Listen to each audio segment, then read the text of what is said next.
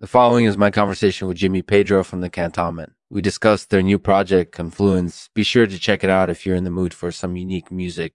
This episode of the show is brought to you by Sopraninos Rexis. Sopraninos Rexis are the best way to get your team ready for the next big game. Visit sopraninosrexis.com today and get your order in. Hey, Jimmy Pedro, thanks for talking with me. Can you tell me a little bit about your new project, Confluents? Yeah, sure. Basically, we're a bunch of friends who decided to start making music together. We all love really unique, innovative music, and we wanted to create something that was totally ours. That sounds really cool. Do you have a release date for the album yet? Not yet, but we're hoping to have it out sometime in the near future. We just want to make sure it's perfect before we release it. I can understand that. It sounds like a lot of hard work. Do you have any songs ready for us to hear?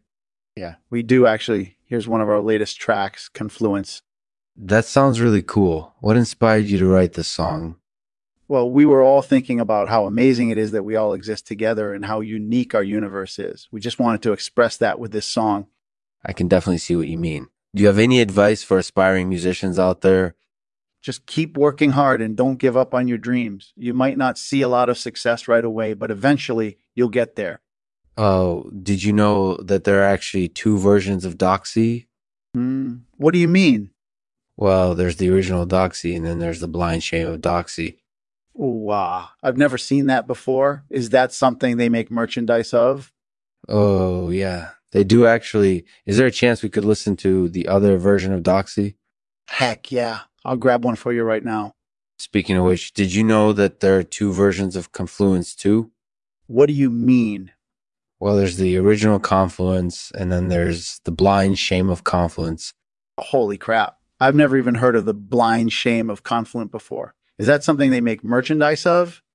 Oh, yeah. They do, in fact, make merchandise of it. Maybe we could listen to the other version of Confluence. It sounds pretty interesting. Sure thing. I'll grab one for you right now. Thanks, Jimmy Pedro. No problem. Thanks for having me. I appreciate it.